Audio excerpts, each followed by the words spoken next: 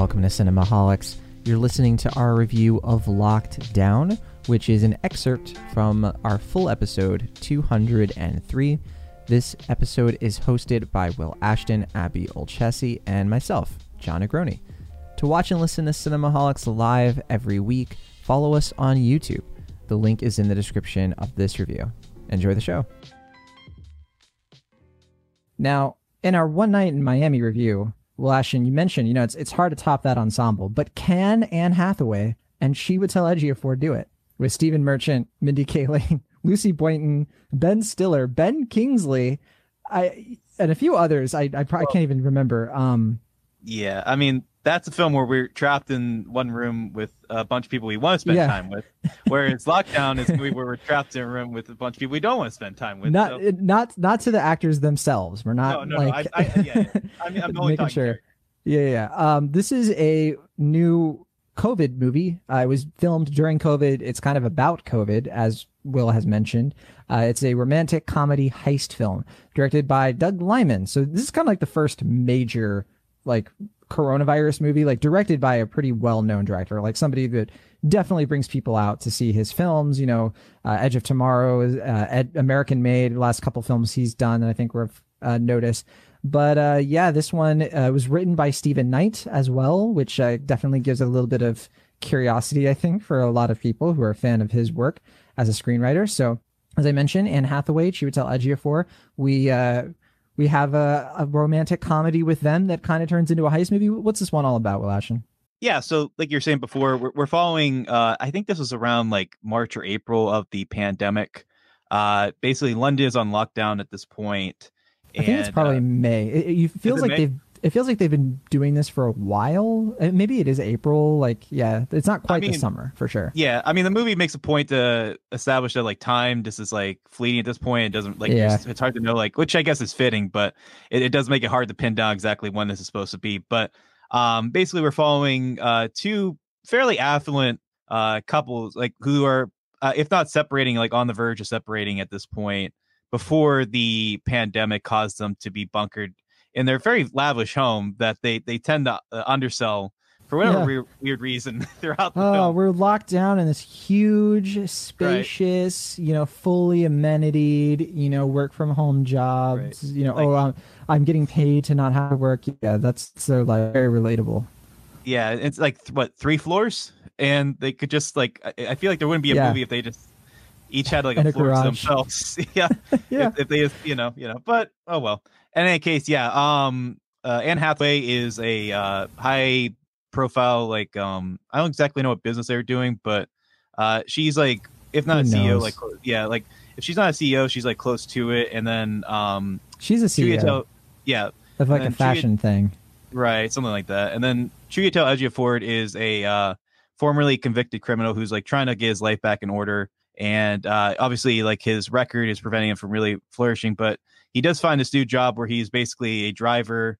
And basically, that forms, I don't know if this is a spoiler to say, but a heist plan that follows through later in the film than I anticipated. Because I was told early on, or at least from the previews and stuff, that the heist was the general plot of the film. But it's for the most part kind of a Nancy Meyers pache that just eventually becomes a half-ass heist movie in the last 45 minutes, which is from a plotting standpoint very bizarre, and certainly not the least of the movie's problems. Yeah, it's weird because literally you have Anne Hathaway from The Intern from part of this movie. Then you have Anne Hathaway from Ocean's 8 for the last part of this movie. Right. And it doesn't quite, it's weird. I forgot to mention, I don't know if we said this is on HBO Max. So it's pretty easy to see this one. And the first review I saw for this was very positive. So I was and a lot of people have been talking about this. And then, so Abby Olcese was okay, guys, what are we watching this week? And I was I feel like Lockdown is pretty, it's a can't miss. We gotta, good or bad. And so Abby was okay. And I was totally up to you, Abby. You don't have to watch Lockdown. And she was just I'm being forced to watch this film by John and Will. But Abiel, Jesse. I apologize. I'm sorry. I'm sorry I got so aggressive with you guys, but I really No. hate this. Being facetious. But yeah, so tell us how much you liked Lockdown, Abby. The movie, not the event that happened. Yeah, I'm trying to like parse this through in ways that doesn't just make it sound like a horrible takedown. I feel like maybe this isn't strictly true because I was just talking about how much I want to watch Host, which is set entirely on Zoom. Like I think that there are ways to creatively address the kind of communication issues and communication requirements that so many of us are living with right now. But in terms of, I don't know, reaction to pandemic living, I almost feel like it's going to take a little more processing for us to get actual great art out of this, instead of what we're getting, at least on a major film level. And this really, to me, smacks of something that was thrown together very quickly with very little thought. The Zoom conversations focus so much on like the audio ticks and things that go wrong when like that happens to me on Zoom, maybe, I don't know, about half the time, I guess. Like definitely not every single time, to the point that this movie seems to be following, which makes it very annoying to listen to most of those conversations. A lot of those conversations feel like memorized monologues. And it also kind of gives off a vibe of kind of bored celebrities who are trying really hard to be edgy and seem to have found an opportunity that allows them to do so. Remember that Imagine video? Yeah, this is right. like the more not emo cousin of that video, but like the frustrated rich cousin. Yeah, like that. There's a moment when Anne Hathaway kind of rage dances to Adam Ant in the garden of her really nice house, and it's just I don't know. It feels so forced to me. Like it just doesn't. And there are so many other things that are alluded to about these characters and their shared experience together that really don't make sense with how those characters are played. Like we talk about Chiwetel Ejiofor's character Paxton, his background as like a biker and his kind of criminal infraction thing. Yeah, that also a heroin addict. Also, it's like Mad Libs with his character. All of these things, all of these things. And I mean, we've seen characters with difficult pasts being portrayed compassionately on screen, like, for example, Sound of Metal, which we were talking about earlier.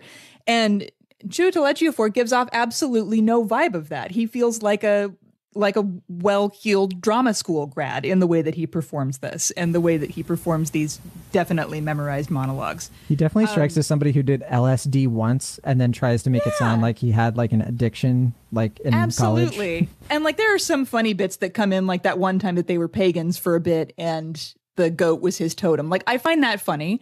I definitely don't see that applying to him. It doesn't really seem authentic to the character. Linda, Anne Hathaway's character, some of the things we learned about her doesn't seem authentic to the way that Anne Hathaway is playing her. Which she looks as like somebody who has had a successful career and money all of her life, instead of having like wild days and one time when she went to Sturgis. Like neither of these people have ever been to Sturgis. It's clear. And yeah, there's so much about it that rings false to me. The called in cameos feel like just kind of quickie bits from like people calling in favors, which I guess is fine. It seems unnecessary. It was more entertaining than anything else, I think, in this movie. For me. Sort of. Cool. Yeah, like somebody pops up and like, oh, Claes Bang, I like him. I'd much rather watch something else that he's in for a longer period of time. It's like when you have a conversation with someone you want to end and somebody else shows up and you're kind of like, oh, thank goodness. Exactly. Yeah. Oh, Save yeah, me. I forgot how much I like The Square. I'm going to go watch that.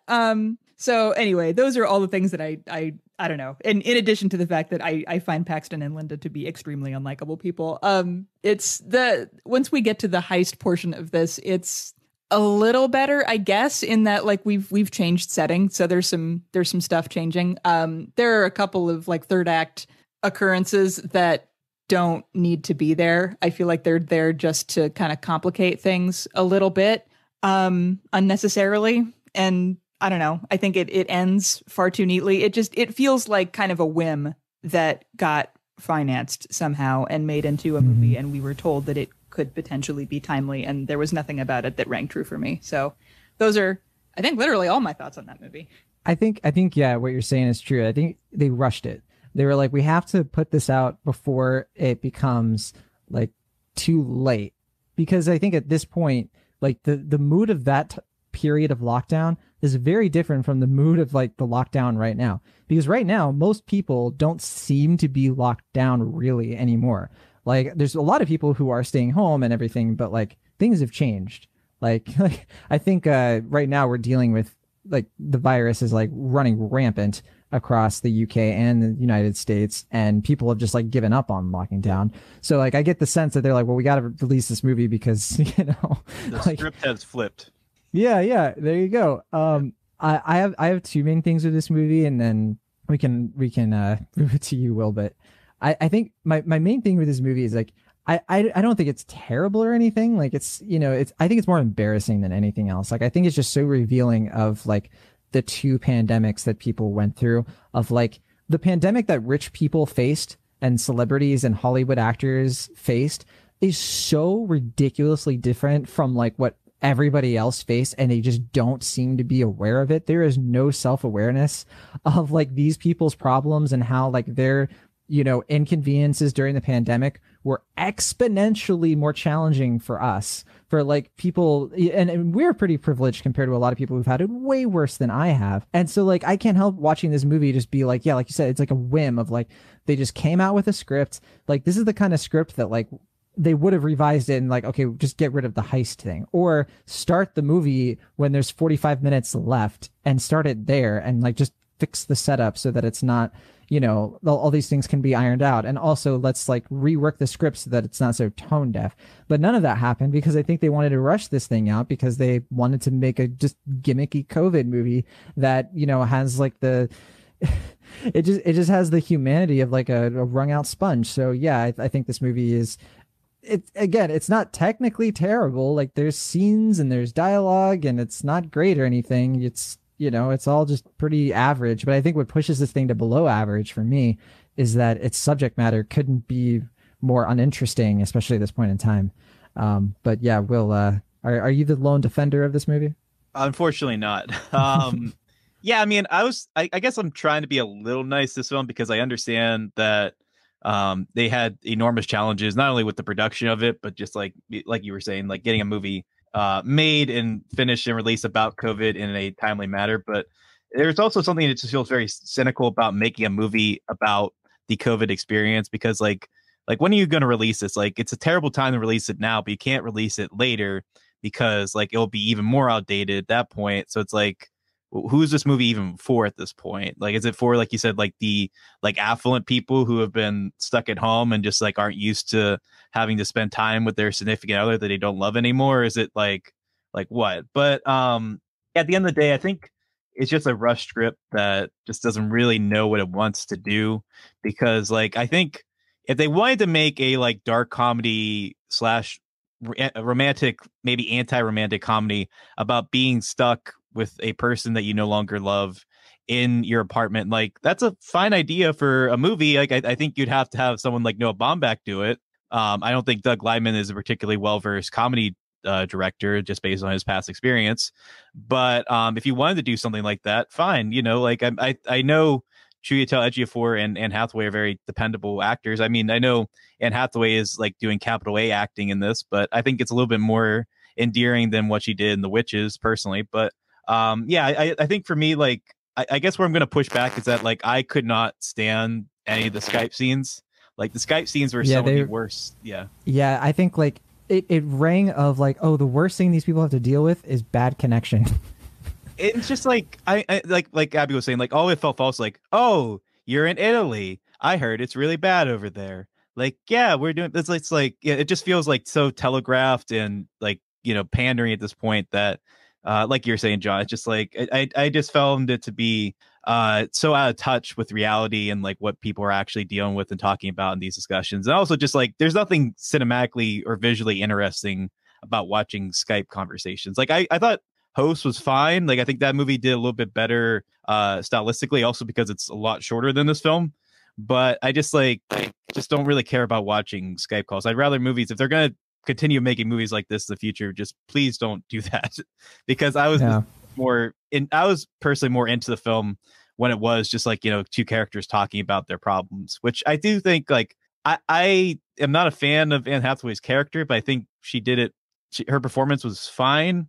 I actually do think Chiwetel Ejiofor did a pretty good job, especially considering that apparently the film was shot in I think like 11 days or maybe like 18 days, and they were so rushed in production that they had to like basically pull Marlon Brando and like tape lines around the set so they could know what their lines were. Which I mean, I didn't really get that feel throughout, so I guess that's credit to them as actors that they could move past that shortcoming. But yeah, at the end of the day, I found it to be pretty intolerable because like we're saying, like if it's going to just be a like anti rom-com about people in pandemic, that's fine. If you're going to make like a lazy heist movie, like it breaks the main rule of heist movies, which is that they tell you what the heist is. And then like when you do that in a film, it's like, oh, okay, so surely it's not going to go that way because there's no driving conflict if everything just goes exactly as you said. But yet that's pretty much exactly what happens in this film. So it's like, then what's the point? Like if you were just going to tell us what's going to happen, why? I don't know. It just feels very much like you're saying like a first draft of a screenplay that they just rushed into production because they wanted to get this film made as quickly as possible. And in that respect, it does feel fairly artless and cynical. Like I was saying, like it just doesn't, it feels like a movie that's capitalizing on this point in time and not really commenting on it in anything that's actually involving the conversation or actually bring, perspective to something that we've all been lived through and have a shared experience with. And in that respect, I didn't really find too much to enjoy with this film. All right. It sounds like you're ready to say your final grade. I'm a C minus. I think it was basically a C movie, but it's so out of touch that I bump it down to C minus. But what about you? I'm a C minus, verging on a D plus. Like I said, I think because I enjoyed the two performances, like I didn't really like the characters all that much, but I think the performances are good, and I do think there's enough like kind of back and forth there that I was able to look over a lot of the film's shortcomings. But at the end of the day, like I don't want to revisit this film. I didn't really get a lot out of the experience of watching it, and pretty much by the end, it's fairly intolerable. And also, the movie's mask kit is just awful. Like it's a minor thing in the scheme of things. Yeah. But, like, no one in this movie knows how to wear a mask, and it's like. Well, I think it's because it was probably like you were saying, they were filming it so early in COVID. We didn't really have a lot of the mask stuff figured out, if I recall, around that time. Maybe. I don't know. But in any case, that's just something that stood out to me watching it. So yeah, I'd give it a low C minus. All right, Abby, what about you? I think I'm D plus territory on this. It's really low. I kind of agree with what all of you have said. It feels really out of touch in terms of like what people were actually dealing with going through pandemic stuff. I think it's underthought, underdeveloped, underwritten. And it's another thing that, I mean, I don't know that this necessarily had any hope, but like Stephen Knight, who wrote the script, like wrote and directed Locke, which takes place within a single car. So like he can do a closed set film. Absolutely. Like that's not outside the realm of possibility. In fact, it is probably one of the only unequivocally great things that he is credited as having done when you look at his filmography, which is kind of shaky.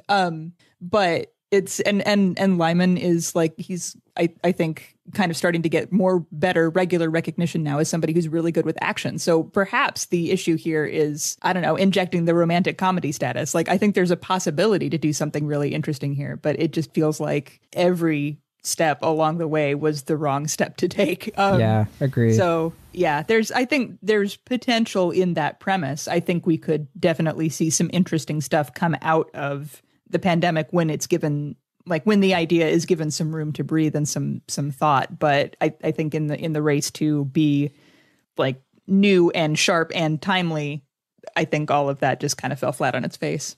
Yeah, I mean, to quote Ian Malcolm from Jurassic Park, they're so caught up in whether or not they could make a movie about COVID that they didn't figure out whether or not they should. So. There it is.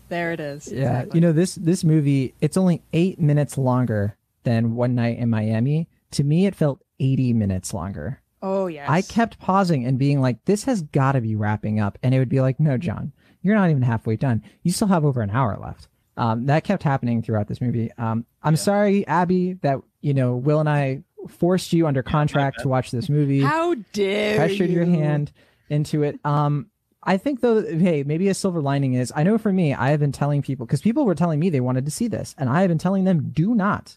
You will most likely not like it, and you'll most likely find it really, like, just galling. Particularly, there's a suicide joke in this that really pissed me off. I was like furious at like how light they made of that, considering like what people have been going through. Like that's a real thing. Huh? I forgot about that.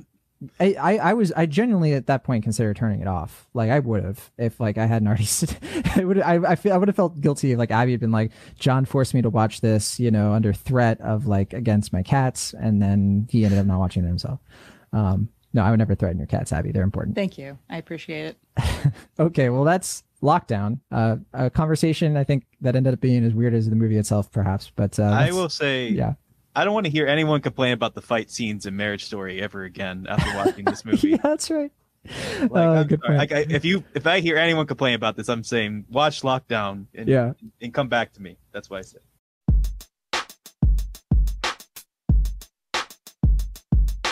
Thank you so much for listening to our show. Be sure to subscribe to Cinemaholics on your favorite podcast app of choice. Mine is Overcast. Or find us on YouTube, where you can stream our weekly episodes live for even more banter and weird film takes. See you all next time.